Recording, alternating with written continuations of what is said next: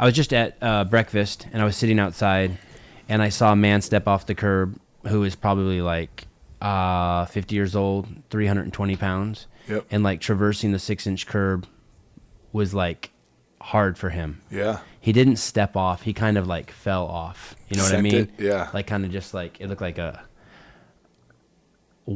how overweight do you have to be before that shit starts happening? Before like just navigating? You know, I think the scary thing is it might not even be obesity. It might be post-chain strength and your ability to, like, you know, I think there's 120-pound people who would have had to send that curb the exact same way because they have never activated a single muscle in the back of their bodies, and they have all probably shut down and been shut down for years. There's no blood going to them, and obesity is just going to make navigating it even tougher. And for me, you know, I came from a different place. I was a football player. I felt like I was always obese and felt athletic, and I think that's a rare place for an obese person to be. Even at 450? Even at 450. I skied those years. I hiked those years. I walked up 14,000 foot mountains at 450 pounds. It was horrible, and it cost me, you know, 2, 3, 4 days afterwards, like we were talking earlier. I told him earlier I could go run a marathon right now out of sheer insanity, but my body would pay the price for 10 days. And I'm not saying that cocky. Like I would go find a way to run the 26 miles, but my body would be destroyed. Mm-hmm. Wow. How much do you weigh right now? I am 282 pounds. Okay, so if I gave you a 135-pound barbell and had you rack it in the front, you're telling me you could walk 5 miles with it? I mean, you should do it every day? Yeah, That's how you lived your life? Yeah, it was horrible. Oh, crazy. Yeah. You know those Adding 44-pound bags of Purina dog food? Yeah. It's like carrying 3 of those around with you everywhere you go. And mostly in the front of your stomach. You know, that's where the majority of that weight is all right here. It's where the body wants to store it. It's the hardest place to get it off. It's the last place I lost weight, you know, was in my stomach. And I'm still fighting the hell out of it, you know. It's definitely... I'm tripping because if you're a recovering alcoholic or you're recovering opioid addiction or heroin addiction, like you just stop doing that shit. Yeah. But if you're a food addict, yep, I see my drug every single day. Then you have to dance with your drug. Yep. Every day. Every single day. And it's like, you know, I have family members who are recovering alcoholics, and they don't even take like Tylenol. They just like, they're 20 years sober. They don't fuck with nothing. Yep. They just, you know, they go to the dentist and do that shit raw dog. Yep. And so this morning I'm eating and I'm thinking, how do you do it? Man. How do you dance with your drug? I hate it. Honestly, it's something that like, for the longest time, I love to like with my success be like, I got this, you know. And when people ask me about my story, I got this. How did nutrition? Man, I'm so healthy, and I'm not the guy that's going to post a picture of this cheat meal on his Instagram, you know. But I'm also not going to post a picture of my healthy meal. I wanted everyone to have this perception that I had it, and literally within the year, I'm 37 years old and have been on this, you know, journey of fitness at least for 7 now. And this year was the first time I ever realized I don't have it, and I'm never going to have it. And I was in Ohio working, and I had to get back to Denver, and a friend of mine wanted me to stop in Chicago and hang for the weekend. And Chicago is like drug central for a food addict. You know what I mean? Pizza, steaks, everything. And they were all things that I couldn't go to Chicago and not have them. I wasn't mentally there. It's like yet. becoming a monk. You just realize one day you're never going to have it again. Yeah, totally. I'm not talking about food, Bischel. Oh, okay. Help him out. You lost me there for a second. But I was getting ready to go to Chicago, and I realized I couldn't because it was going to be like a bender of food, and I was had been gone for a while, wasn't feeling healthy, and had my meal prep in Denver, my safe place at home.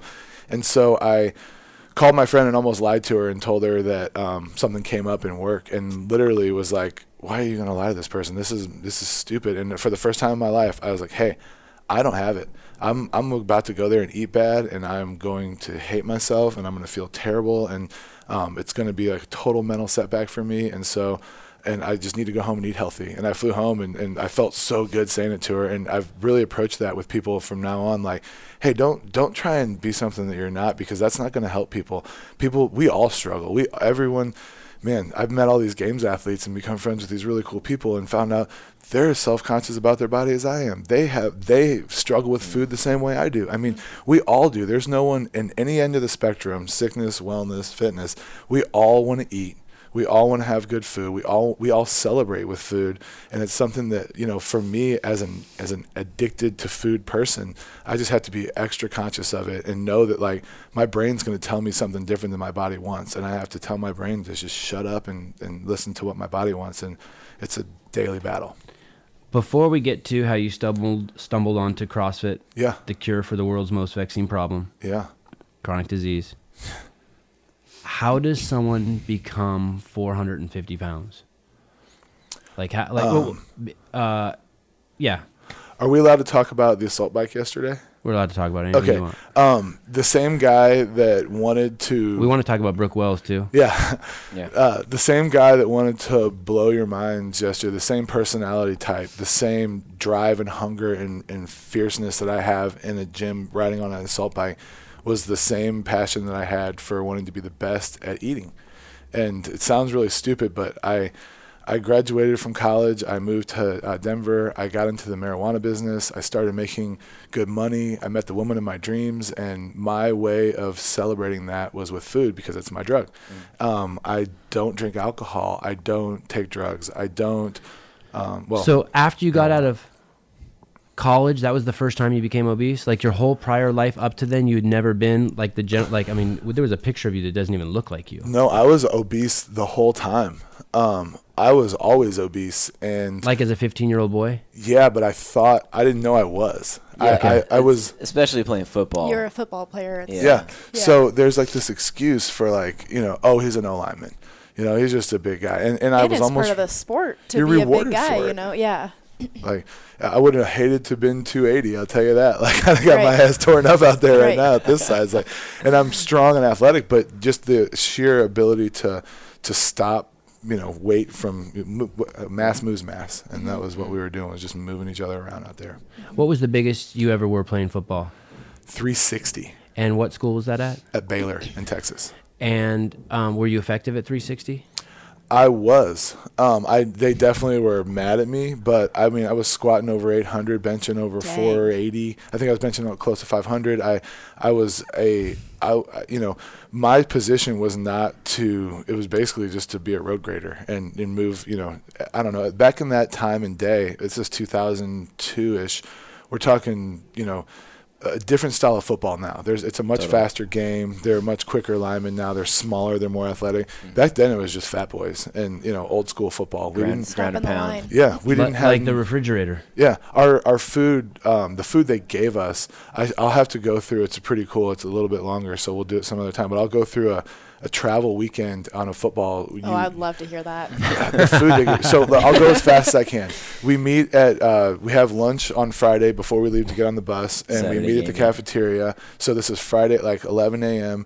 You get out of class for the rest of the day, and you go and you eat lunch, and it's like fried chicken strips and French fries and Naturally, whatever. yeah. Then you get on the bus to the plane. When you get on the plane, there's a Jason's Deli box sandwich with a turkey sandwich, chips, candy bar, and a drink.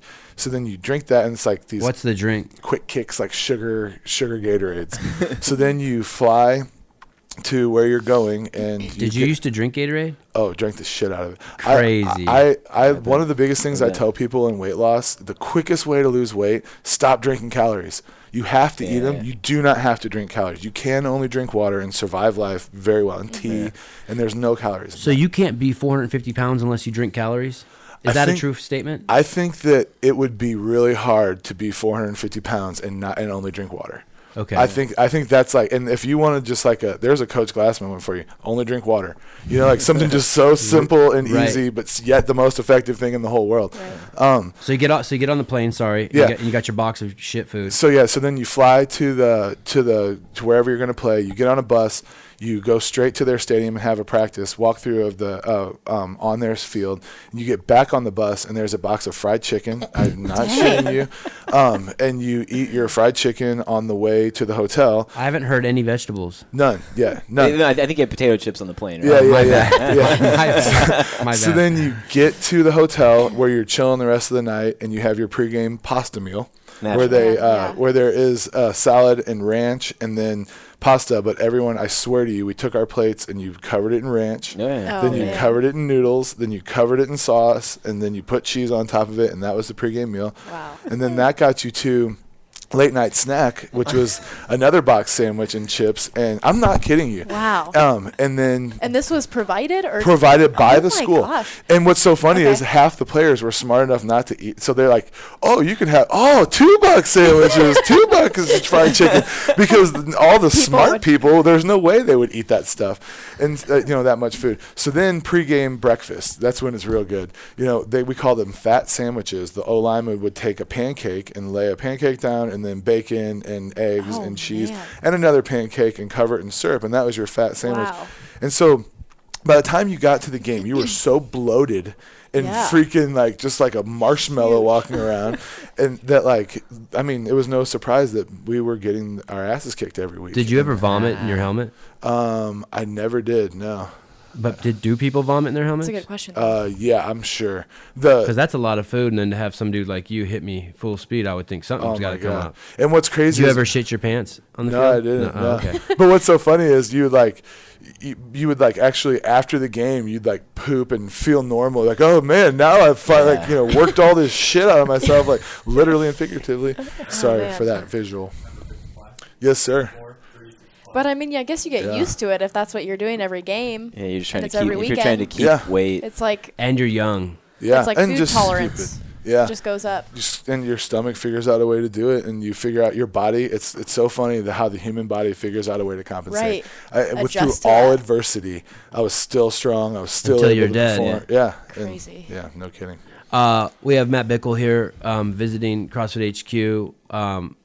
If he doesn't have your attention yet, then just turn this shit off. We have Cara Hipskind. She is second in command here at CrossFit HQ for publishing to all our platforms. We have Matt Bischel, head of social media, and Eric Maciel, engineer extraordinaire, 475-pound deadlift at 132-pound body weight. Insane. Pretty badass. We found out yesterday at dinner when we went to dinner with you, Eric used to weigh 220. Now he's 160-something. Did you? Yeah. Crazy. I need a picture. He's got a puffy face. Just pretty- imagine it's him. pretty Just go like this, Eric. astonishing. What do you weigh now? Can I ask that question? Wow. When you see people who weigh as much as you used to weigh, well, when you used to, let me go back a second. When you used to look in the mirror and you weighed 450 pounds, were you like, holy shit, I'm fat? Yeah. Or did you look normal to yourself? Well, you were in denial. You're like, it's not that bad. You got this. But deep down in your heart, you know you're fat, but you can't admit that. It'll just crush you. I mean, at 450, it's a scene every time you leave the house, right?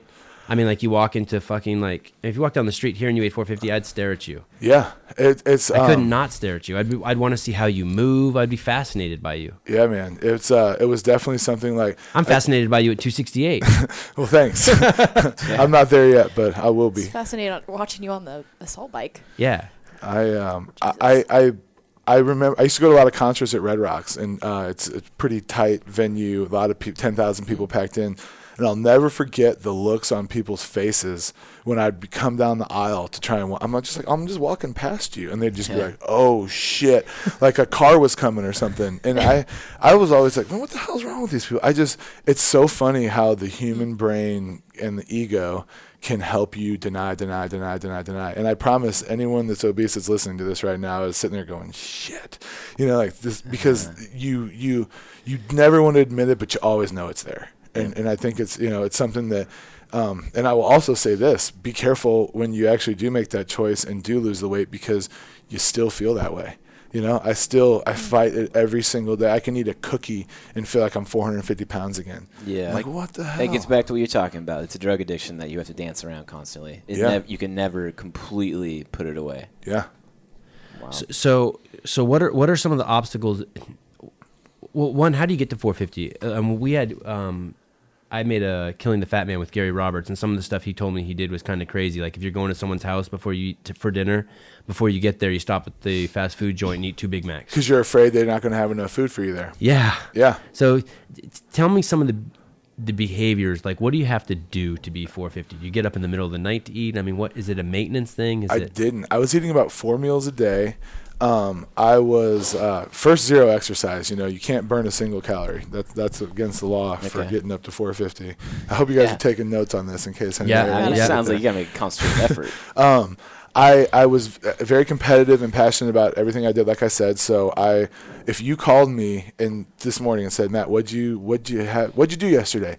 Well, we went to the Brown Palace for brunch, and we had this decadent meal, and then we went to Morton's for dinner last night. I wanted to impress you with the way I was living my life, and thinking that it was like a elegant way to live, or something, that I was like living this classy life of fine dining and travel, and it was so stupid. But that turned into much too common of a thing. Here's a good one. I have a friend who had played O-line with me in college, and he got gastric bypass surgery. He's 200 pounds right now. He was like 396 or something, was the heaviest he ever saw himself. So a little guy compared to you. Yeah, he was a skinny son of a but 396. Crazy. And he's 200 pounds now, and he works an office job and didn't have the opportunities that I had to just like passionately pursue fitness. But here's where it's really funny. He said he had to see a psychologist before he was able to get the surgery. And the psychologist said, okay,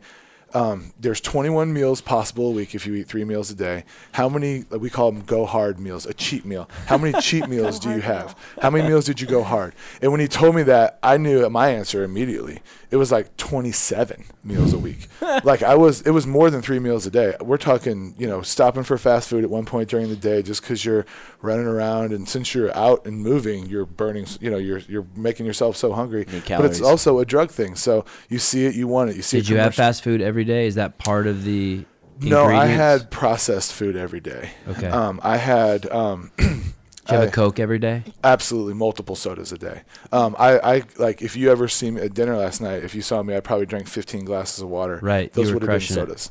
I mean, no problem. Yeah. It would have been drank the exact calories. same. I just pound anything I drink, so that's why I drink water. I mean, I don't drink tea. I don't drink coffee. Is that why you don't drink alcohol? Yeah. Well, I mean, I'm not. I don't like the way alcohol makes me feel, and alcohol is an inflammatory, and alcohol is a depressant, and I'm like my love for life is on 11 with just like waking up naturally and with marijuana in my life. So I think marijuana absolutely replaced all drugs for me. So you're not fighting off drinking. You didn't go to AA or 12-step, or it's just not your thing. I'm the funnest drunk in the whole world. Like, seriously, I'm just like, what's up? Like, have a blast. I do get ill a lot. My stomach, I never agree with my stomach. So when I used to drink in college, I would almost get sick every time I got drunk, and I was so big it took so much to get me drunk, and it was a dead end road for me. Did you ever consider gastric bypass? I did. So my friend got it and told me that the 21 go hard meals a day, and the psychologist, and I was like, wow, that's really cool. And he had the surgery, and he didn't lose weight for 3 years. And I was like, and then when he finally lost weight, he's like, yeah, the surgery was a few years ago. I finally just lost weight. And I was like, really? I was like, well, I want to get it, like how, because you look so great. What did you do? And he's like, well, man, to be honest with you, it didn't work for 3 years because I didn't eat healthy and exercise. And I was like, oh. And the way my brain works, I'm a very like switch on, switch off guy. And like the switch flipped that very second. I was like, oh, well then I'll save the 10 grand and the surgery and all the bullshit, and I'll just eat healthy and exercise, and that should work just fine. And like literally was a mental shift, and one of my 2 aha moments where I was like, done. Eat health. And I'm the type of person that when I figure it out, like it's not going to be like, it won't drift out of my head later on, So I started. What year was that? That was 2011. What are your personal feelings about gastric bypass surgery? Have you looked into it? No. After that moment, I was like super stoked I didn't do it. My personal feelings are, if you are in the situation in your life where you have a job that gives you insurance, and you have a family and responsibilities, and maybe 4 hours a day aren't available in your life to actually go attack this thing the way it needs to be attacked to actually win back your life from obesity, then I think it's a good option. If you, and I don't want people to do it, I'd rather them exercise, but if you're just like stuck. You know so much about weight loss, and I do not know a lot about gastric bypass surgery, but the little bit of research I've done is it's fucking horrific. Oh, horrific. So I want you to learn everything about it and come back and teach me. Yeah. About how fucked it is. Well, and here, just so you know, I heard you're trapped for life then to pills because your body can't absorb the nutrients it needs. And I've just heard that it's like an 80% failure rate. I mean, I don't know. I'm no doctor. Yeah. But I mean, it sounds like an insurance scam to me. I would, Like here's what I'll tell you. Tragic, fucked up situation. I agree with you. And I completely agree with you. And I think it's the worst last case scenario option ever. But I'll also tell you this. Like, there's people who are going to die or get gastric bypass surgery. Let's go ahead and keep them alive. Right. And now that's not Okay. quality of life, but some people, you don't deserve to die just because you did something so wrong with your decisions that now you're stuck in this situation you can't get out of. And I will tell you, like, my only fear for people that want to go fight this disease is that you got to be a fighter. And I don't know how many fighters we have left in our society in this day and age. I'm sorry, people that are listening, but just the truth is, like, you got to have a fire inside of your heart that makes you want to get better and better and better every day, not get complacent. And you also got to get lucky. You got to have a really good You definitely community. need to want it. Gary You need was to saying, want to do that. Gary was saying it's super, super simple to lose the weight and the formula, and super duper hard to execute on. Totally. Yeah. Yeah. But he said the formula is so simple. Yeah. It's consistency. And like you're giving people that stuff too when you said no soda. But Like it's some simple things like that. But when I think about it compared to gastric bypass and what you have to go through for that, it seems like a no-brainer. Yeah. Like I wouldn't want to go through that, not being able to absorb things because my body's been so fucked. Yeah. But I understand what you're saying, how if there's nothing else left on the table, Yeah. head in that direction. But I've just seen it.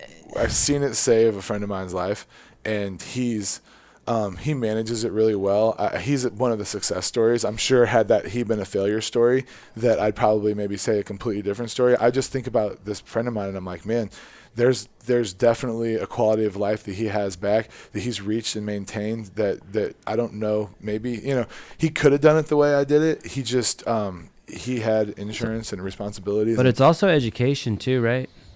Yeah. Oh, for sure. You have the education. I'm not talking about formal education. I'm just saying not the knowledge. Yeah. And, I mean, you were brave to just go for it. I know a lot of bigger people are intimidated to go to the gym. Yeah. And they think that they need that surgery or they need to lose a bunch of weight before they can even start that process. Yeah. And so it takes a little bit of bravery and just being okay with it and just giving it a shot. Yeah. And for someone that's so big, I can see how wanting to lose that weight first and doing the surgery and then going to do it seems like a good idea, but it's just...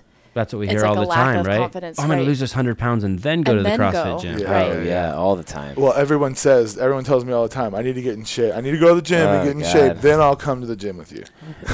The little bit I spoke to you before you came on the show, you said some shit that was fucking just really smart to me, and I was like really blown away. But I want to challenge that here. Two of the things you said to me is that it's sort of, and I'm paraphrasing, correct me anywhere you want, it's now your life mission to be a cheerleader and a supporter to all people who want to embark on the journey that you're on of losing weight and being healthy. That's and right. that you can really relate and empathize with that weight loss and that desire to find yourself again, to Yes. liberate yourself from the excess weight. Yes. You gave me some awesome feedback about like, hey, when you're first starting to work with someone who weighs 300-400 pounds, you shouldn't be like, don't eat this, don't eat this, don't eat this. Start telling them what to eat. Don't tell them they have to cut their Coke from 8 to 4. Tell them that they have to eat this 3 pounds of broccoli a day. That's the only challenge. And I'm like, wow, that's some good shit. The contradictory part of that, the part that I see that I'm, and all that makes me think you'd be amazing at it because you've walked the walk and you've done it. The part that I'm questioning is like, you're not a normal guy.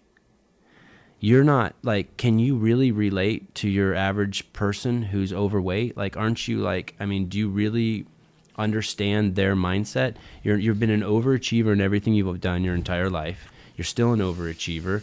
You were great at being fat. You're now great at being fit. You were great at cultivating marijuana. You're great at public speaking. Are you going to be able to... You know what I mean? Yeah. Like the guy, like how are you? What can you say? I mean, like I'm just looking at you, being like, well, fuck, I'm not gonna be able to do that. I'm not Matt Bickel. Well, you literally thank you for the compliment first and foremost, but I definitely know that my biggest challenge is to relate it down to someone who doesn't have a fire inside their heart. And And all that I can tell you is that like I think my story is a good starting point versus Rich Froning's story, who that's the guy that got me to want to start doing this. Yeah. And like, you know, I think that anyone that looks at him that was in my shoes, that fear that I felt looking at him that made me want to start CrossFit is the same fear that's going to keep everyone else from doing it.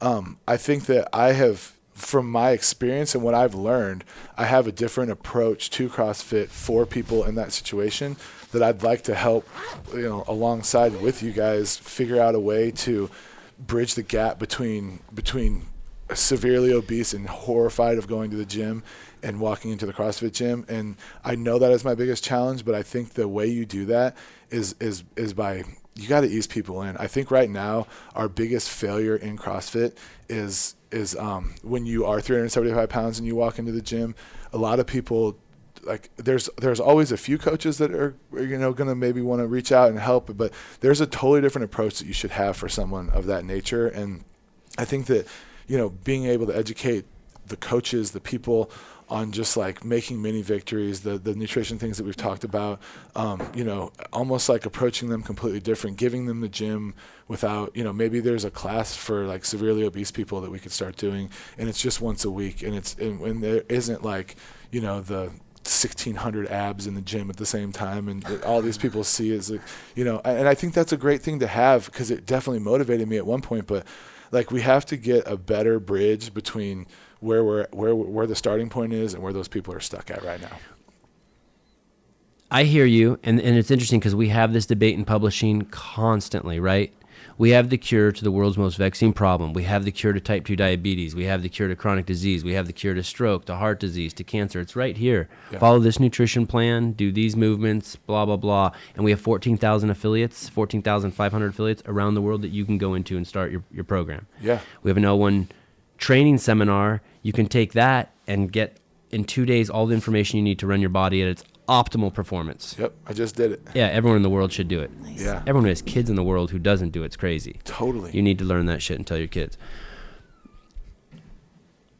You're talking about bridging the gap. You're talking about showing some normal people doing CrossFit. And I think what you're saying is like we don't want to scare them with the games athletes. Yes. But even fat people, even obese people, even unhealthy people, like how you saw Rich Froning, and he's what motivated you.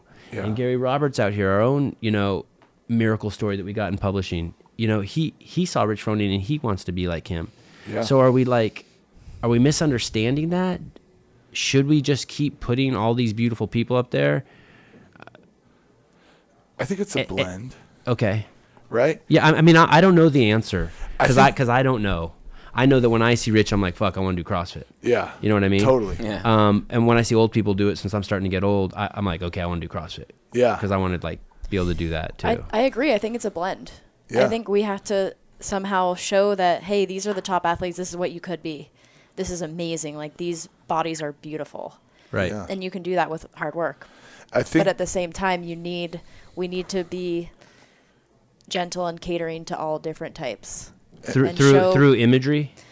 Through storytelling? Through imagery, storytelling, I think, is huge. And just having someone that somebody else can relate to. And the more stories we can have, the more different types of people that we can have showing their success, the better. I think it'll just, you know, talking to my mom or my sister and being like, why aren't they doing it yet? Oh, your sister doesn't do CrossFit? She does when I'm there. Oh, and your brother's hardcore. I see him in the gym all the time. My brother is doing CrossFit, yeah. He was skinny, and now he's all buff. He's good. Was that his girlfriend in there yesterday?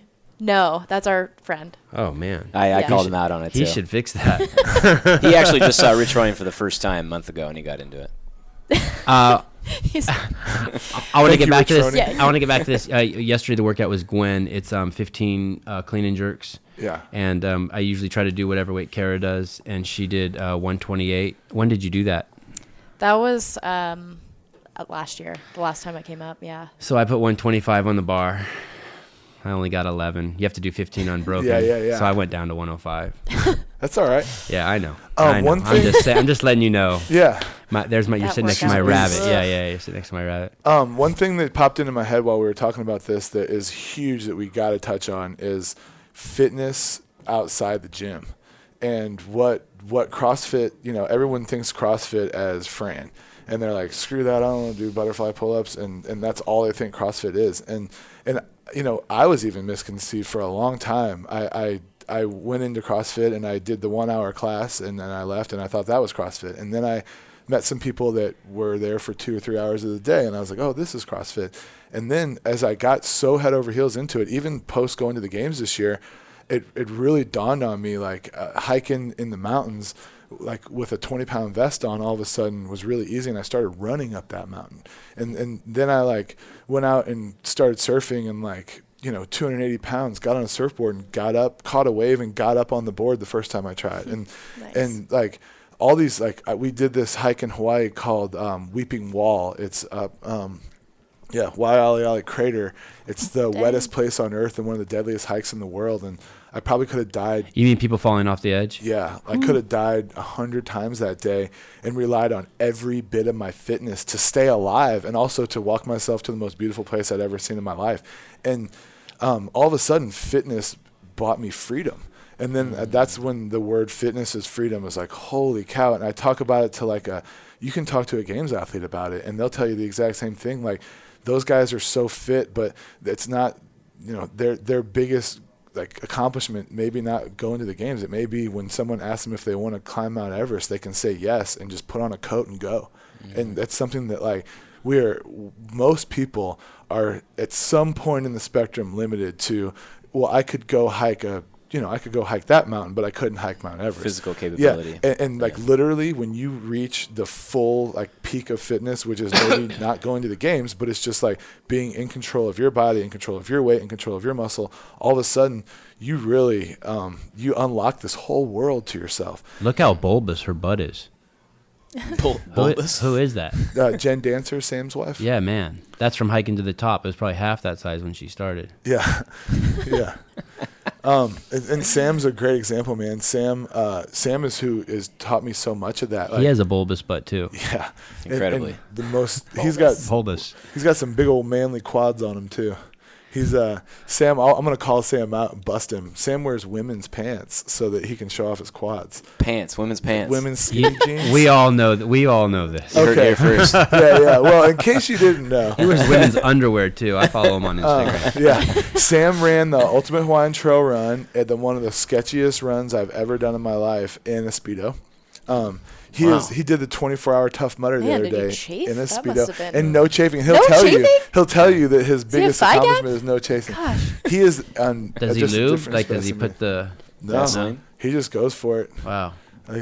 His quads take care of it. I want to go back to the so you were talking about what you thought CrossFit was versus what it was. I think there's some great meat on the bone there because you thought, is it the kipping pull up? And so you're 280. Yeah. One of my friends, Travis Bagent, is 280. He's a good CrossFitter. Probably not as good as you. He's really into arm wrestling and power sports. He's one of the greatest arm wrestlers who ever lived. But he doesn't do kipping pull ups either. And it's like, hey man, I'm 280. I'm not doing that. Yeah. And it's my mom doesn't do kipping pull ups either. I don't normally start with kipping pull ups. Yeah.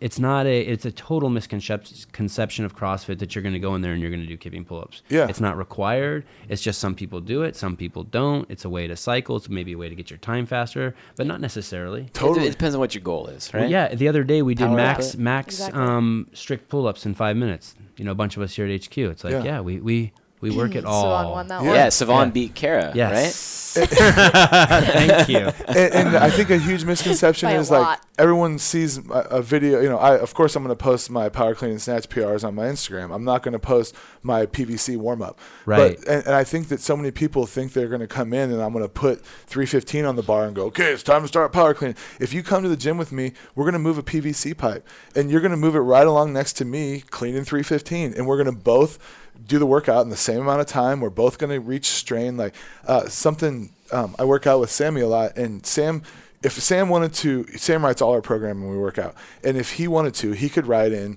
25 muscle ups, 50 pistols. And Sam could bury me with his programming if he wanted to. But Sam wants to make sure that everybody can have fun and that everybody can do the movements. And when he writes the workouts, he looks at who's in the room. He decides what we're going to do. He makes it really hard and challenging for himself included. But he's going to do something that we can all actually do and feel good about doing together. Sounds like good CrossFit coaching. 100%. And that's what, when I bring someone to the gym. Yeah, when I bring someone to the gym. Even in the group class. Yeah. It can be, I have a buddy that really wanted to get into it, and he came over to my house. He's like, work me out. And I was like, okay, we're going to do 5 calories and 5 on the bike and 5 15-pound kettlebell deadlifts for 5 rounds. And my friend was drenched at the end of it. Nice. You know what I mean? Yeah. And he was like, that was such a good workout. I was like, you killed it, man. And he felt this sense of accomplishment. Hinshaw is who taught me that. I did the Hinshaw Aerobic Capacity running class. And he, Are you the biggest guy who's ever taken that class? Probably so. That before and after where I'm stretching my hip, the before and after pic you had up earlier, that's me at the Hinshaw running class. And you better be careful. You're going to look like Eric soon. I'm trying, man. I'm trying. I would love to. Think of the muscle up potential. Right. But Hinshaw, he had us all do a drill where you do as many air squats as you can in 30 seconds and then with a timer, and then you try and match it 3 times without a timer. And he made a drill that everyone could win at. You didn't, even if you could run a 20-minute mile or run a 2-minute mile. Number. Yeah, it's your number, and you match your number. And it was something that was so awesome for me to learn. It just flipped a switch on in my head, like, all we have to do is make sure that we all feel the same sense of accomplishment when we leave the gym, and that we program it to where we all feel that sense of accomplishment. You want to have your ass kicked, but you want to come back. Yeah, that's the Hinshaw. We did a piece on Rick Ross a couple years ago. I think he was concerned about his health. Yeah. I don't know for sure, but maybe he had a stroke. I'm not sure, but he has seizures. Seizures, okay. Yeah. And he had fully embraced CrossFit, and we went and worked out with him at his place in Miami. Great guy, fully bought in, fully open to learning, lost a lot of weight, had the chef, had the diet dialed in. Yep, hence the shirt. Yeah. And when we posted the video of him, some of the comments were like, hey, why is CrossFit covering this piece of shit fucking gangster dude who promotes violence and blah, blah, blah, blah, blah. And people like focus, not a lot of people, but there was a handful of them. There's haters. We're a health and fitness company. We do the right things for the right people for the right reasons. We're fully inclusive. Doesn't matter whether you're gay, straight, transgender, Muslim, Christian, doesn't matter. Like we have the solution. We have the operating system for your DNA. This is it. You can throw everything else away. Yeah. CrossFit.com. When people see that you're on the show and that you are one of the largest brain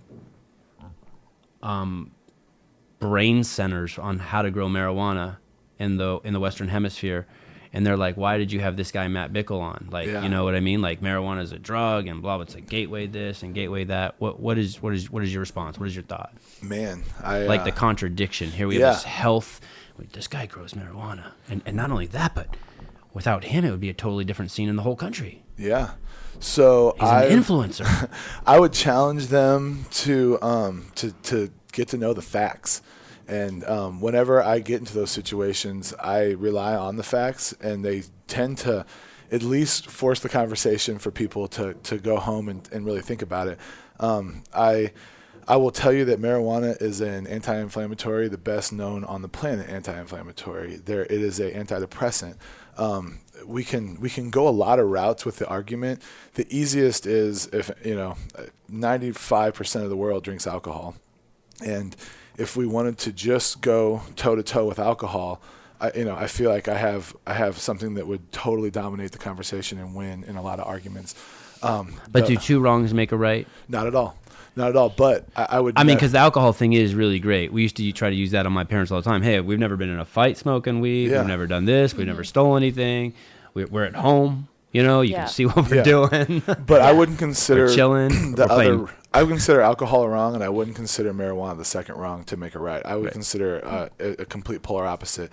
The healing power of the plant is absolutely incredible. I think that what we've unlocked without federal approval, without real testing, just doctors that are willing to go out and risk their licenses because they know that the plant actually, they've seen it heal someone. Everyone's got a story now. That's the best part about it, is whether you believe in the plant or not, you know someone who didn't believe in it and used it, and their aunt recovered from cancer faster. I hear it over and over and over, and it's why we're legalizing it. It's why 60% of America approves legalization of marijuana right now. It's why We're seeing it in, I believe it's in 17 states. Some form of THC or CBD is available legally to people, and it's falling faster. What are CBDs? I keep hearing about the CBDs. It's cannabidiol, and so there's two main ingredients in marijuana that have a psychoactive effect on you. Well, one has a psychoactive, one has a medicinal. And I'm psychoactive mean it does something to your brain. Yes, your thought patterns. Yes, and this is where I don't want to.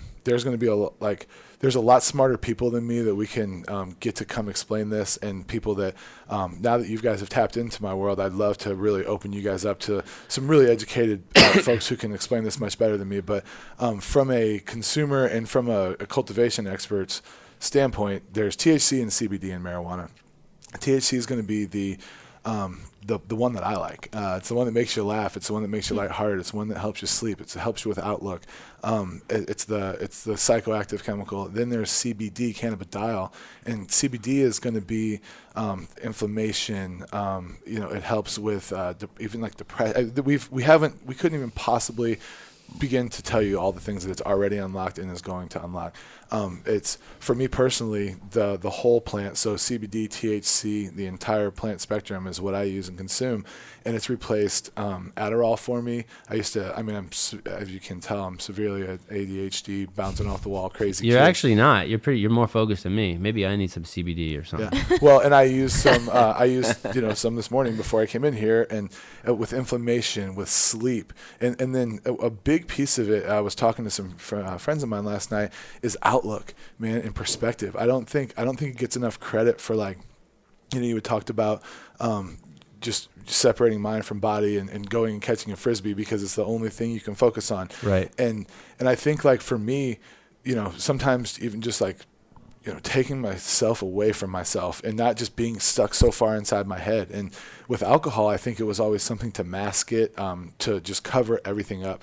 Marijuana is not that way. It's a very introspective drug, and so when you use it, you might find yourself like thinking about some really deep stuff, and maybe it's like the color. Are you thinking about deep stuff, or do you think you're thinking about deep stuff? Like, do you ever, like, you were stoned, you write something down, you're like, man, this is some profound shit, I'll remember this when I'm not stoned, and later on, like, you kind of can't even get your head right. You're either like, this is really stupid, I'm not smoking weed ever again, or shit, I can't get my head wrapped around it now. Like there's some uncertainty around the wisdom. Well, I think that's metabolically how you're made up. I think that's, for someone, they might drink a beer and, like, become the most poetic writer on the planet. I personally, like, can only rely on my resume and track record that it's worked wonderfully for me. It really has. Like, I used to write a lot of poetry and would always, be smoking marijuana and writing, and I've gone back and read a lot of it, like, really happy with the way it turned out. So marijuana is not like CrossFit. CrossFit's for everyone. Marijuana has its place in different people's lives. I would agree with that 100%. Yeah. Okay. Yeah. And it's like, that's the argument I have with people is everyone has this preconceived notion that you can go into a marijuana store now and buy a product that's going to make you laugh, or that's going to make you sleep, or that's going to make you, have the different effects you're looking for. And you couldn't be more grossly wrong. It's how we're all metabolically made up. It's no different than, like, some people can take pre-workout and feel amazing, and some people feel like they're going to have a heart attack. Mm-hmm. That's the exact same effect you will get with different types of marijuana. And, I think that there's such a gap between what we know and what we can know. And as soon as we get this thing federally legalized, and actually get, universities and doctors and people really studying it much more, acutely than we are right now, I think we'll find out a ton more. But I can just tell you for right now, trial and error and finding the right product, that the plant can absolutely change your life and replace almost any medication. I don't want to go too big here.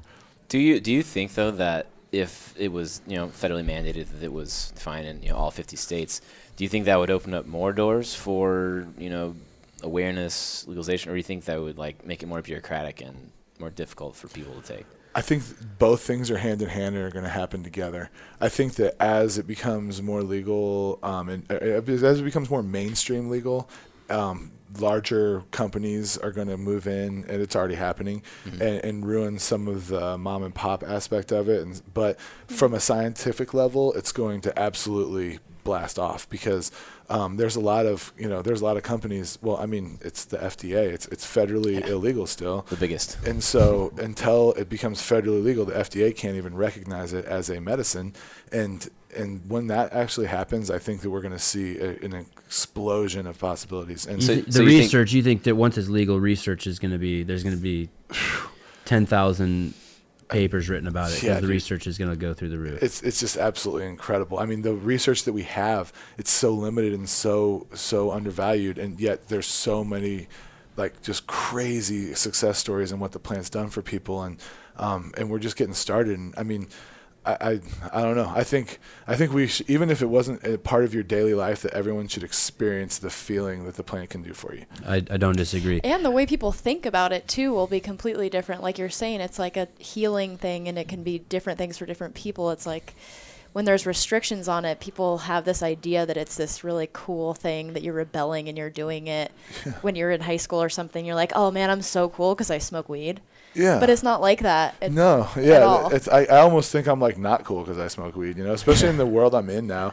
I'm in this CrossFit world, and like a year ago, I'm at a competition, and it's a long competition. My body's beat up, and so in the middle of it, I'm going to consume a little concentrate, and like some like CrossFitters walk by and see me, and I might as well have been putting a needle in my arm. You know what I mean? They were just like, "Oh my god!" And then like I kicked all their asses, and they were like, "What the hell's going on here?" You know what I mean? Like, I went to the European Regional in 2009 or 10 or 11. I can't remember. And I remember it was in Manchester, and a lot of the European teams, a handful of European teams, would be smoking. Yeah. Not joints, cigarettes. That was pretty funny. Yeah. I got a question for you. Yes, sir. I love nicotine. In my 20s and 30s, I was like just smoked like crazy. And I love nicotine. I thought it was great. I did it in everything I did. I did it before I trained, after I trained, while I was reading, driving. I just loved nicotine. And I started doing CrossFit, and I think I was 33 or 34, and I couldn't do both. Yeah. They didn't intersect. And I liked CrossFit more, and I knew that smoking was bad for me. Yeah. Not nicotine consumption per se, but smoking was bad for me. So I quit smoking, and I tried over the years many times to quit just because I didn't want to die from lung disease or cancer. So, eventually I quit, and it's cool. I upgraded for CrossFit. Hugely. How can you smoke joints? How can you burn? I'm assuming that burning anything and inhaling smoke into your lungs is like no bueno. Yeah. I completely agree with you, and I only vaporize. Mm-hmm. So this is my story now. I can promise you, there's probably some. And tell us what vaporizing is. So okay, and again, I might butcher this because I'm not much of a scientist, but I'm gonna try my best. A lighter burns at around 700 degrees. Okay. And that is the heat that it requires to combust plant material, which is burning, like to be able to burn grass. Like the campfire in my backyard. Exactly. Okay. And I'm going to back up one step here and give you guys a little marijuana science, and then we'll jump back into this. Okay. Marijuana is it's a plant that grows flowers, and the flowers are just plant matter, no different than grass on the ground outside. But the crazy power of the marijuana plant is that it then, as it grows these flowers, which are just plant matter, the flowers secrete trichomes, which is a resinous, sticky substance that has THC and CBD in it, and also has terpenes, the loud, stinky flavors that you smell in marijuana. Mm-hmm. And so when you smoke a bud of marijuana, you are smoking plant matter that is covered in trichomes and THC. There's a new process. It's an old process. It's hash. We've heard of hash for years. Now, most people, when they think of hash, they think of like some black tar from Nepal that they saw on a TV show or something. Yeah, like that. The people scrape it off Yeah, their hands exactly. and sell it to make money. And the way I'm going to educate you guys on hash is that, you know how marijuana has 100 names: bud, dank, herb, chronic, is all icky. Yeah, all names for marijuana. Thank you, Matt. So hash Good one. hash has a bunch of different names: oil, Earl, shatter, wax, butter, and when the new rave is vape pens, and everyone thinks they're like vaping. So they're vaping hash. It's literally hash. It's just the trichomes off of the plant. So the easiest way to explain it is, the trichomes are those little crystals you see covering the flowers. Yes, right. Precisely. And the easiest What's way. the point of those anyway? I mean, like outside of smoking them, like why does nature have those? Are those to attract bees, or is that to keep insects off the plant? Actually, to collect pollen. So the plant gets sticky and it collects pollen. And I could be. So just the females produce that. Yes. The female plants, and then the male pollen sticks to it. Yep. And the females are the only one you want to smoke because they don't have any seeds in them. So we only grow female plants. But so fast forward to smoking and combusting, a lighter will burn plant matter at 700. Oh, one more step. Sorry. If we went outside right now and grabbed a handful of grass out of the yard and took some hash and smeared it on it, that's a bud of marijuana, plant matter and trichomes. Okay. And so what we've done is we've created a process to extract the trichomes. Matt, we should get into the business. Chlorophyll? Sounds like just chlorophyll. That sounds like a way of making a bag weigh more than it should. Yeah. Stuffing it with oregano? Right. Hey, it's got trichomes on it. Yeah. So there's been a process for thousands of years to extract the trichomes off the plant. Back in Morocco, like 100 years ago, they put potato sacks on kids and cut a hole out for the head and have them run through the fields, and they'd come out covered in it, and they'd take warm machetes and peel off the trichomes off the sacks, and then they make bubble hash, which is ice water and filtered bags, and now they make all these new crazy extractions with solvents and BHO, butane hash oil, CO2 oil. These are all the new raves, and that's what goes into the vape pens. But we're fast forward to the. I'm sorry this took so long. No, it's fast good. forward It's good. to the. I'm high. To smoking marijuana. If I packed a bowl of plant matter with trichomes on it, just actual flower, I would need a lighter to burn it at about 750 degrees, 700 degrees. And what that's going to do is it's going to combust and decarboxylate, which means like release all the gases from the plant matter. And again, please have a scientist come correct me on this because I'm sure I'm butchering this somehow. Keep going. The spirit of it sounds right. Precise, and it's close. But I know the temperature is right, and I know that you're burning plant matter, and what's left over is an ash. If you've ever smoked a joint or a bowl of weed, there's always an ash left over. It's the burnt up plant matter that did not combust because it's ash now. Now you take just the trichomes off the marijuana, and those melt at about 480 degrees. And so you don't have to light a lighter and burn it at a heat high enough to create smoke and to combust it and to decarboxylate it. So now all we're doing is melting these trichomes at a low enough temperature that it turns into a vapor and inhaling the vapor. So I do not inhale and exhale smoke ever on a daily basis. It's more like a fume. Yes, exactly. It's a vapor. It's vaporizing. Vapor. And so... Meaning there's moisture? What is vapor? What's the definition of vapor? It's a gas, right? That I don't know. Gas and a... You're sticking with vapor. I like that. We're trying to get you to say gas and fume. You're like, no, guys, vapor. Well, and it's like vaping. Vapor. It's vaping and... Check it out, Eric. And so, like, for me, and ironically... What is the best vape pen? Man, there's a lot of them out there. I think right now for the day-to-day consumer, the PAX Era is the best. I was actually the conceptual inventor of that, and I'm not saying that because I was the conceptual inventor. I just want to brag that I had a cool idea and my friends made the product. But the company PAX out of San Francisco makes a small little pocket-sized pen. It's got cartridges that can be strain-specific, so you can try different. You can have 5 cartridges in your pocket and just plug it into the top of the pen. There's an app for your phone where you can control the temperature. Oh, of course, there's an app for your phone. And you can lock it. So if you leave it around your kids, you can literally open up your phone and lock your pen so where they can't smoke off of it. And the temperature control is a big deal because what we've been learning is the lower temperature is a much healthier way to consume. The higher temperature will actually get you higher, more stoned, but the lower temperature will get you all the medicinal effects without blasting your head. A lot of the effect of marijuana has to do with the burning at the high temperature, the combustion of the plant. It's a whole lot more carcinogens that give you that like dopey, cloudy effect. When you vaporize hash, it's actually a very clear, uplifting. It's replaced caffeine for me. It's like absolutely like. Is there a different effect? Like when you smoke hash, you're horny. When you smoke marijuana, you're I think that's vodka versus tequila. Yeah, right. Yeah. No, I think that like... Is there a difference for you? I'm not answering. Do you have an You alcohol? brought it up, Cara. Do you have an alcohol? Obviously, tequila is what you need to give her. I'm just trying to relate here. But do you use a vaporizer or do you use pens normally? I use a... Because I've seen like yeah, the vaporizer I think of sits on a Yes, that's table. what And I'm it's Yeah, like, that's got to big, be like, like 10 hose. years old, though. I think people Right? have moved on No, past that. that's Okay. actually still prevalent. Have you seen the ones that fill up It, the like, big huge plugs bag? in. Yeah. So what I have is just take the bag with you. yeah, it's called I actually invented my own little thing, and it's not even sold in a store, and it's like my idea, and I'm actually trying to maybe make a product out of it, but Matt, write this down. yeah, you guys, I've got record going. Mental notes.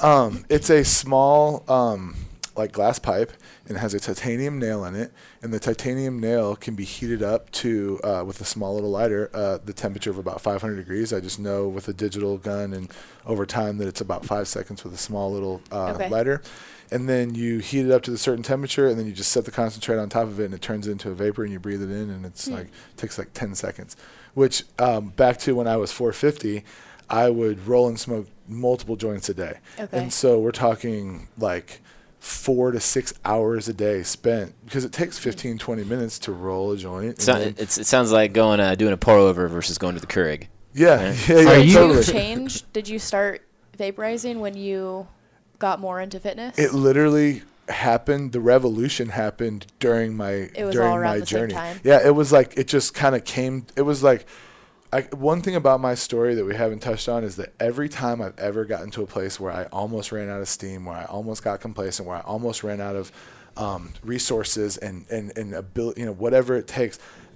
God has put something in my life like incredible, like something so much bigger than me and so much greater than me that I can like never possibly catch that. And it's happened over and over and over and over to constantly ignite my fire, to constantly instill passion into me. And not that was when Hash happened, but that was like a blessed miracle that all of a sudden, Right. I don't have to, one, I have 4 hours a day back in my life, and two, I'm now no longer combusting plant material. Let's talk about the God-fearing part. Yes, sir. Fearing or faring? Fearing, I think. Fearing. Honoring. If you're on a boat, you're God-fearing, right? Seafaring? Yeah. How about we celebrate it? When you hang around, when you're not around carnal men, Yeah. and you're around your Hawaii posse, Yeah. lovers of the word, Yes, sir. do they have issues? Are they trying to like put hands on you and take the demon weed out of you? No. No? That's how those Sly Sons of Guns got me.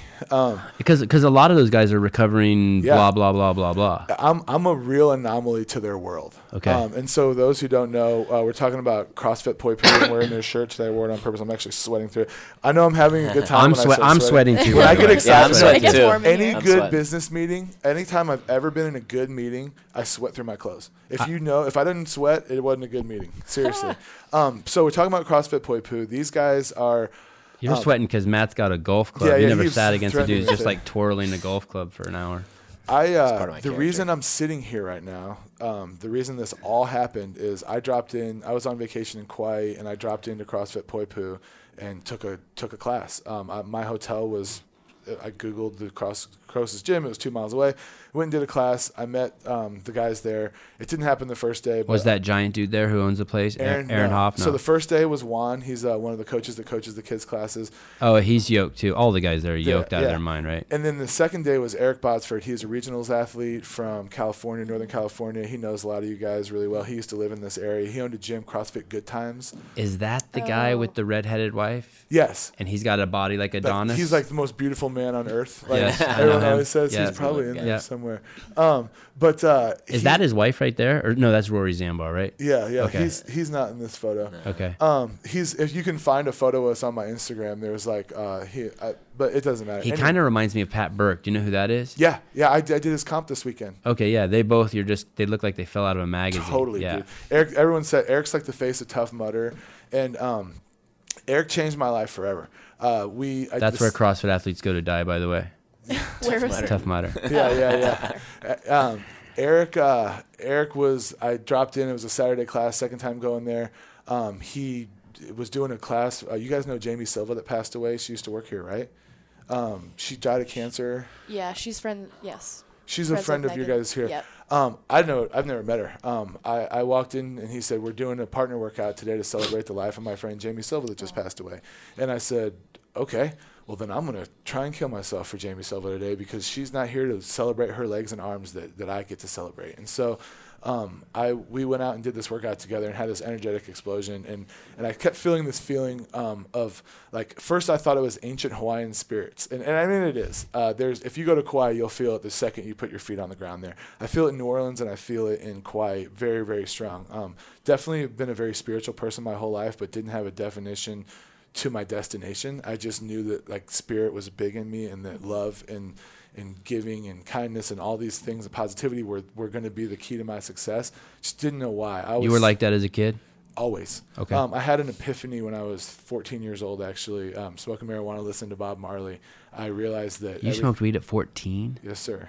Too young. Yeah, too young. Sorry. I don't know. No, I don't know. I was a freshman in high school.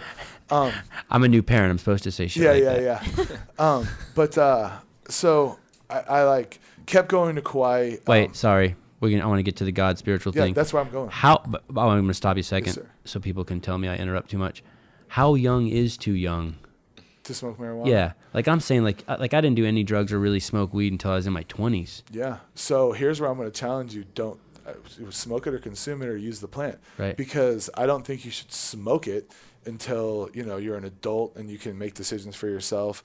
But I have friends with 2 and 3-year-old children who take CBD and THC every single day.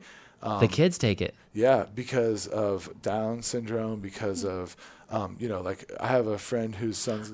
So as a substitute for other prescriptions 100%. doctors are giving them. Okay, Yeah. that's interesting. I think then we go all the way to infancy. You know what I mean? Yeah. Like, if a tiny drop of CBD can help a baby sleep at night versus taking a pharmaceutical pill that's going to keep them up at night. Is marijuana considered addictive? I don't think it is it? It's... I never thought of it as addictive, and I smoked it for years. It is addictive. Oh, it is addictive? It is 100%. Okay. I don't know if it's considered... It has to be, because... Scientifically or... Just socially. You can ruin your life with it. I thought people just like the taste. I have friends... If you don't inhale, you're fine. I mean, you fucking almost ruined your life with fucking pizza. Yeah. And marijuana. Excellent point. If anything, you can ruin your life. My friend Rory Zambard from Hawaii taught me that it can be exercise. Right. You know what I mean? Like, Right. you can whatever you make your idol, whatever you make your God, if it's not God, then it can ruin your life. And marijuana is absolutely can be that contributing factor, but it can be golf. I love and that. It can Why you be gotta say that? social media, and it can be anything. And I love so that. Back to So the spirit of Kauai. yeah. So keep going back to Kauai. Start, like, literally going every single month. And you said you were doing that workout for that lady who died. Yes. Oh, so we did Silva. Eric and I, Eric is going to be one of my top 10 favorite people in the world for the rest of my life. Eric is an incredible human. If you watch any of the Tough Mudder stuff, he does all their, like, their announcing and also their internet stuff. And he works for CBS. He's just, the guy's got the biggest personality I've ever met in my life. And energetically, we erupted. And also, he's one of the fittest people I've ever met. And so... and again, was at a place where starting to really have some success with CrossFit and could have become very complacent. And instead, Eric, like, ignited a fire versus, like, anything else. He just picked his family up and moved to Hawaii. Yeah. He did. And he's a jack of all trades. That guy could rub 2 rocks Wow. together and make a Totally. living. Yeah, Absolutely. he's amazing. He's and then so I hadn't even met Hoff yet, who is the owner of the gym. And so I meet Eric, and, like, I'm like, oh my God, you're gonna be one of my best friends forever. And then I meet Aaron through Eric, and they're completely polar opposites. Aaron is a living sober, community guy. Eric's a family guy and travels all around the world. And between the two of them, I had met, like, 2 of my best friends in the whole world. So yeah, there's Hoffy right there. So I kept going back and kept feeling this something drawing me. It gets me all the way to the Hawaiian Trail Run. We spend, like, So what were you there originally for in Hawaii? Were you there for work? Yes, sir. So you're doing some consulting on a huge marijuana plantation, outdoor grow. Yes, sir. Indoor grow. They don't allow outdoor in Hawaii. What believe it or not. the It's the stupidest thing in the whole world. And so you go to the Hawaii gym and you meet these guys. When you return to Hawaii, is it for more work or is it because... For them. Wow, okay. Yeah, I was so you like- got the bug. So Yeah. something there... You liked them. Yes. Were you sleeping with someone on the team? No. So it wasn't sexual? Nothing. No. And it wasn't, okay. It was purely spiritual attraction. Okay. Yeah, say something was being fulfilled. Something was happening over there that also like the amount of fitness I was getting in 10 days there, that was where I learned fitness outside the gym. That's where I learned, like, we're hiking and surfing and going and doing 2 workouts a day. Oh, we blasted the fuck out of you yesterday. Yeah. And that's... I want you to remember. Awesome. Good. I will. But it was like I kept going back because it was the cleanest, healthiest place I'd ever been, around so much love and so much ohana. It's family. It's the word ohana. I use the hashtag on almost all my photos. It's family. It's a community sense that like is unbelievable. And then on top of that, there's an honesty there and a rawness there that I've never met in my life. They have every Monday night at Aaron's house, they have a prayer group, and it's not denominational, and it's like an AA meeting, an NA meeting, a community check-in, a potluck, a Christian fellowship meeting, and also like there's moms there that complain about having too much laundry that week. It's just a place to have your voice heard and sit around a room for your friends, and everyone gets 2 minutes to speak. I shared once my whole story there. Is it just men? Is it a men's club? No. It's the whole community. Yeah. Just and like checking. literally, you'll have like, I've been to one with like Dan Bailey and a homeless crackhead. We're all sitting together in the same room sharing their stories. Opposite ends of the spectrum. And it's so freaking cool. And the whole community knows it's there. And whenever you travel from out of town, you always go. So been to 100 of them. Not 100, been to 10 of them. Felt good every time. And the one common denominator that they're all Christian, and not one of them told me about it. Not one of them shoved it in my face. Not one of them bragged about it. Not one of them asked me if I was Christian. There was no conversation about it whatsoever. Simply, Hoff calls it attraction over promotion. And they never once promoted it. They never once put it in my face. So doing this over and over, I go back for the trail run. The trail run's where it got really crazy for me. Met some of the best athletes in the world, met some of the most amazing humans in the world, and for 10 days we all volunteered for this terrible, terrible race in the middle of this mountain with all this mud and rain and great promotion. Can't wait to go next year. Yeah. Well, and here's the thing, and everyone had the time of their lives. Right. And it's like the worst, best time ever. And the fact that you survive it is almost like what is special about it. And with Kauai, if you don't know Kauai, if you go there and you don't want to hike in the rain and you don't want to get mud on your clothes, don't go to Kauai. It's the wettest place on earth. It's something that you either embrace, and it's slippery snot mud. Everything is tough. Yeah. And so the trail run, we go there, and I experienced this love I've never felt before in my life. And it's like radiating in every human, and everywhere you go, every day, people are selflessly giving. We had to carry 16 cases of water on our shoulders up to the top of the mountain. So when everyone ran to the top of the mountain, there was water up there. It was like the brink of death every time I'd get up there. And then I'd have to go back down and get another case of water. Oh, you made multiple trips. Wow. Just like so many things where you just like selflessly gave for this greater cause, but yet you received 10 times more than you could have ever given, and everyone was feeling it. Cody Mooney, games athlete, was parking cars, valeting Cody cars. was parking cars. Yeah. Sam pretty sexy. Was he doing it with his shirt off? He had his shirt on, actually. Lame. Yeah. But we did a kids workout, and these girls came up to him afterwards like, "Can we get a picture with you, Cody?" And he was like, "Yeah." And this 7-year-old girl was like, "Will you take your shirt off?" And he was like, no, I won't. He's young still, so he was like all offended, you know. But that's cute though. The whole thing was just like the most, and I would encourage anyone to look into the Ultimate Hawaiian Trail Run and donate and go. It's all for a kids CrossFit program. That was my team. We competed together. That's you? Yeah, that's you look me. hard as fuck right there. Yeah, dude, I was mad. That's a good look on you. I wanted to win. You ever thought about being in the movies? Uh-uh. You know Tate Fletcher? He's a CrossFitter. Okay. He was he had a pretty big part in the new Van Damme series on Showtime. He's in everything. If you saw him, you would be like, know who he was. Exactly, yeah. You would know who he is. He has a crazy mustache. He's been in probably, I bet you, 100 movies. Nice. Big dude, CrossFitter. He owns a coffee company in Los Angeles. I see him at the California region all the time. Anyway. Nice. You should give me your phone number. I bet you get you some rolls. Dude, I'm in. I'm asking God and universe for whatever it wants to give me. So you're at this meeting. They got the 50 Christians there. You don't know they're Christians, and so we're at it's at the end of the run, and everyone's sharing their story, and everyone has the same story. They're like, "Yeah, this was like one of the hardest weeks of my life, and I just like, man, I was so tired. My body was so beat up, but God and everyone was explaining their story, but putting God at the end of it and giving God the credit. And I was watching like some of my favorite people in the whole world share their story, and they weren't talking to me. They weren't trying to promote God to me. All they were simply doing was telling their story.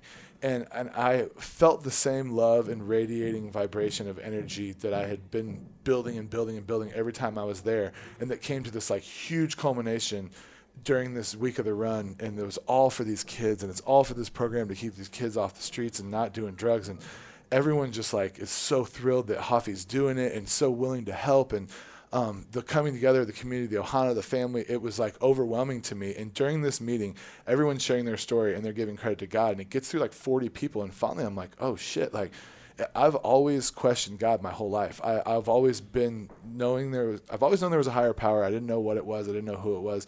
And I was born and raised Catholic, so I kind of ran from that whole thing when I got out of high school and college, and was always a very spiritual person, but didn't have a definition for it. And during that meeting, all these people were giving Christian God credit, and I was like really, really thinking about it and considering it. And finally, I asked the question to myself: are all these people wrong, or am I wrong? And at that very moment, I'm not lying to you guys. I don't know how it happened, but God opened my mouth up and poured all the love in the world in my heart.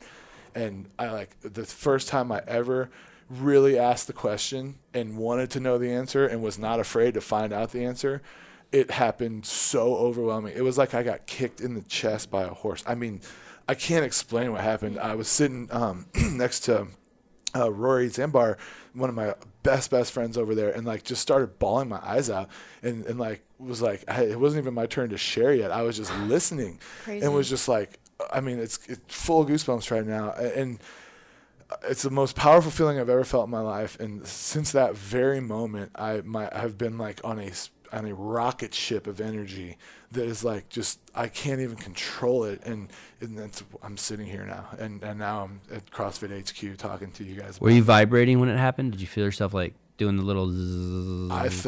All I felt was like, I felt the most love I've ever felt in my entire life, and the most safe I've ever felt in my entire life. And I've had like a few confirming moments ever since that like really like proved it was even more right. And what do you mean you opened your mouth and you felt it like the way a baby gasps right before it cries? Like, you know, like I mean, all I can tell you is I felt like someone was like grabbed me and pulled my jaw out and just like took a picture of all the love in the world and poured it down my throat. Wow. I mean, it's the only way I can. It was like I was just like, I've never heard that that description of enlightenment. Yeah. So you had a moment of just pure clarity, pure beauty. Yeah. And I can't get it out of my mind now. I can't, like, everywhere I go, everything and it's like, it's infectious. I like want to share it now. I'm like curious because I'm almost boldly ignorant in the Bible and in Christianity because I don't know much about it, but I know it's all real now. The cool thing is so then like the next step is the Bible. So I'm like, okay, I'm trying to read the Bible. And what was your idol before this? Earlier you said something that I thought was really cool. Even coming from a carnal man like myself, you said if you have an idol besides God, then anything can be your downfall, whether it be fitness or whatever. Mine was self, ego. And did you have and how many months ago was this experience you had in Hawaii? 5 or so. 5 months ago? Yeah, I think, or 4, maybe 4 or 5 months the trail ago. Run. Wow. So if we would have met you 5 or 6 months ago, you'd have been a different guy. 1,000,000%. I would tell you the same story without. The only difference between finding God for me, the best definition of finding God for me, is being at the end of self. And it's just not being your God anymore. It's not celebrating your accomplishments anymore. It's celebrating God's accomplishments and knowing that I'm just a vessel of his spirit. And like everything that I'm doing here on this earth that's cool and great and that would feed my ego, if you're at the end of self, if you put it beyond you, then you can't take credit for all this stuff. It's him. And like I didn't do anything right. I was a flawed human being that had a ton of things to work on and started trying to consciously put my effort into fixing those things and was doing it in spirit of God without his name, if that makes sense. I love to make people smile. I love to share my energy and love with people. I just did it for me. Right. And it wasn't like a ego when you say ego, you think of like, oh, this egotistical asshole. It wasn't that at all. It was like I I was relying on me because I knew I could do it for myself, and I knew I could be successful in doing that. And that's a great place to be. To love yourself is the first step. And I think that's the one thing Christianity, some forms of Christianity will argue in, is that like, there is no loving you, it's loving God. And it's like, no, that's not true. You have to truly, truly love yourself to find God, I feel like. And that's the part we haven't touched on, is that leading up to going to Kauai and then going to Kauai, they taught me how to love myself. And that's how I could find God's love. You know, they saw a light in me, and they attracted me just as I attracted them. And finding that light in yourself is a great way to find God. When you say they helped you find your love, Eric put up a picture of you and you had your shirt off. When was the last time you had your shirt off before then? Man. Like, were you hiding for years before then? Yeah. The first time I ever took my shirt off in a workout was in Aaron's house during the trail run this year. So it actually, that you felt liberated around them. The first like, time I ever these guys posted aren't going to judge me. I'm free. Yeah, that picture I posted that you had up earlier with me and Sam and Easy. First time I've ever put a picture on my Instagram with my shirt off. I think I've got 3 up since. Does it freak you out when Eric put that up? Like when you see that? Huge milestone. Yeah. Not at all, You're man. like, holy shit, there I am. Yeah, not at all. You look amazing. Of course, I look at the. It looks like he's wearing a banana hammock with a giant dong in it. Yeah. But it's not. It's a fanny pack. Yeah, it's a fanny pack and a banana hammock. I mean, of course, I look at my stretch marks. I look at the skin that is hanging off there, and I'm super self-conscious. I got to get skin surgery at some point. I don't have to. It's a vanity thing, and it's that's my biggest crossroads is, am I going to do it? I really. It might be a good place to have a tattoo that says something. Yeah. Awesome too, right? Instead of doing that. But it's not that. It's loose skin. It's right. like if I like were to get into a plank, whenever I do yoga with my shirt off, I get into a plank and I'm just like, oh my God, it sucks. It's like pockets of skin that just hang off that don't. Like you're hiding a kangaroo that's a good in problem there. To have, it's a badge. It's a badge of honor. That's what I was thinking. I totally badge. Get it. Yep. And there's a kid. Oh shit! There's Easy. I didn't even see that. Yeah. This is my training partner, Josh. This kid's a stud, too. He's 24. Keep an eye out on him in CrossFit. I promise. What's his last name? Josh Monroe. He's only been in CrossFit for a year, so you'll know of him in a year or two, but he's got a fire in him. Do you still own a dispensary? I do. Well, that's a good question. I'm the owner of I have a equity piece in a dispensary, extraction license, and cultivation in Maryland. And then I have small equity pieces. That's my largest, I guess, endeavor. And then I have small equity pieces in cultivations throughout the country. But I'm not an owner. You used to own a store in Colorado. Yes. That sold marijuana. Yes. And you had a 2-gram limit purchase. Yeah. In the store. Yeah. Well, when it first became legal. Like, where's the capitalism in that? It was like, only this makes no sense to me. When I heard this, legal. I'm just like, what? Yeah, that was what happened was in January 2014, recreational marijuana became legal. It was only in Colorado. The whole world flocked to Colorado to buy it. And it was like, it'd be like if you had 10 cases of beer and needed to sell it to 2,000 people, all of a sudden you can only sell a little cup of beer to everybody. Right. And that's where we were at, is we were only allowed to sell them 2 grams. It only lasted for 3, 4, and 5 months. Was it out of benevolence, or was it out of like wanting to cultivate a good clientele? It was a large clientele. It was out of trying to weather the storm.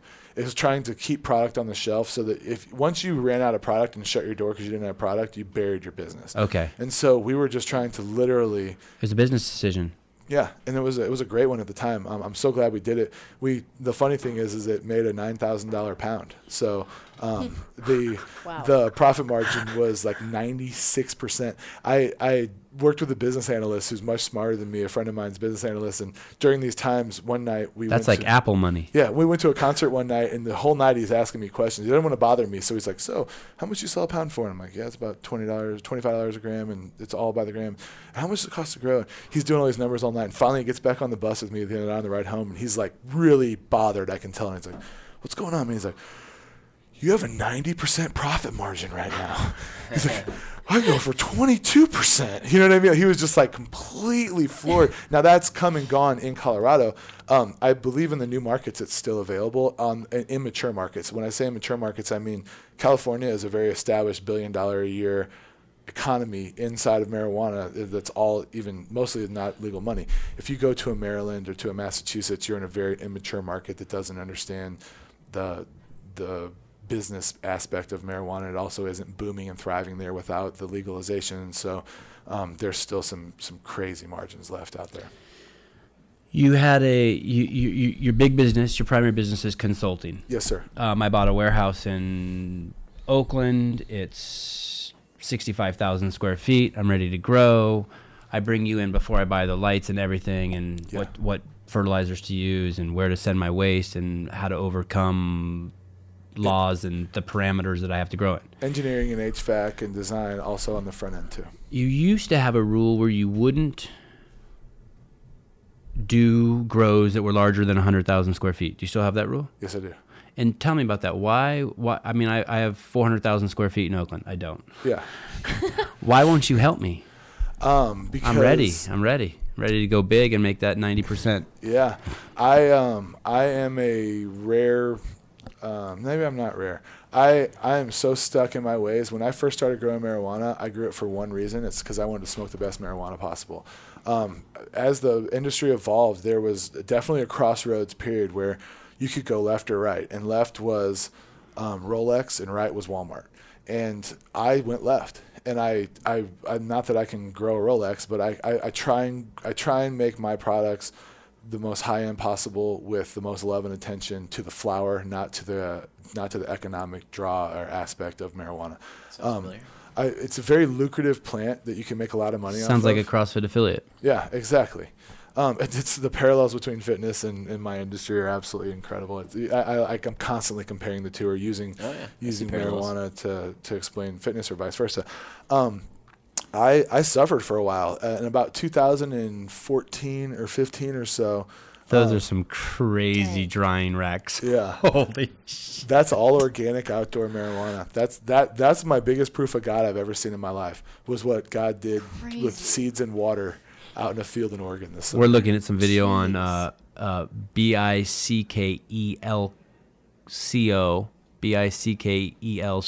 on Instagram, and he has some footage inside some of these indoor farms. Wow. It's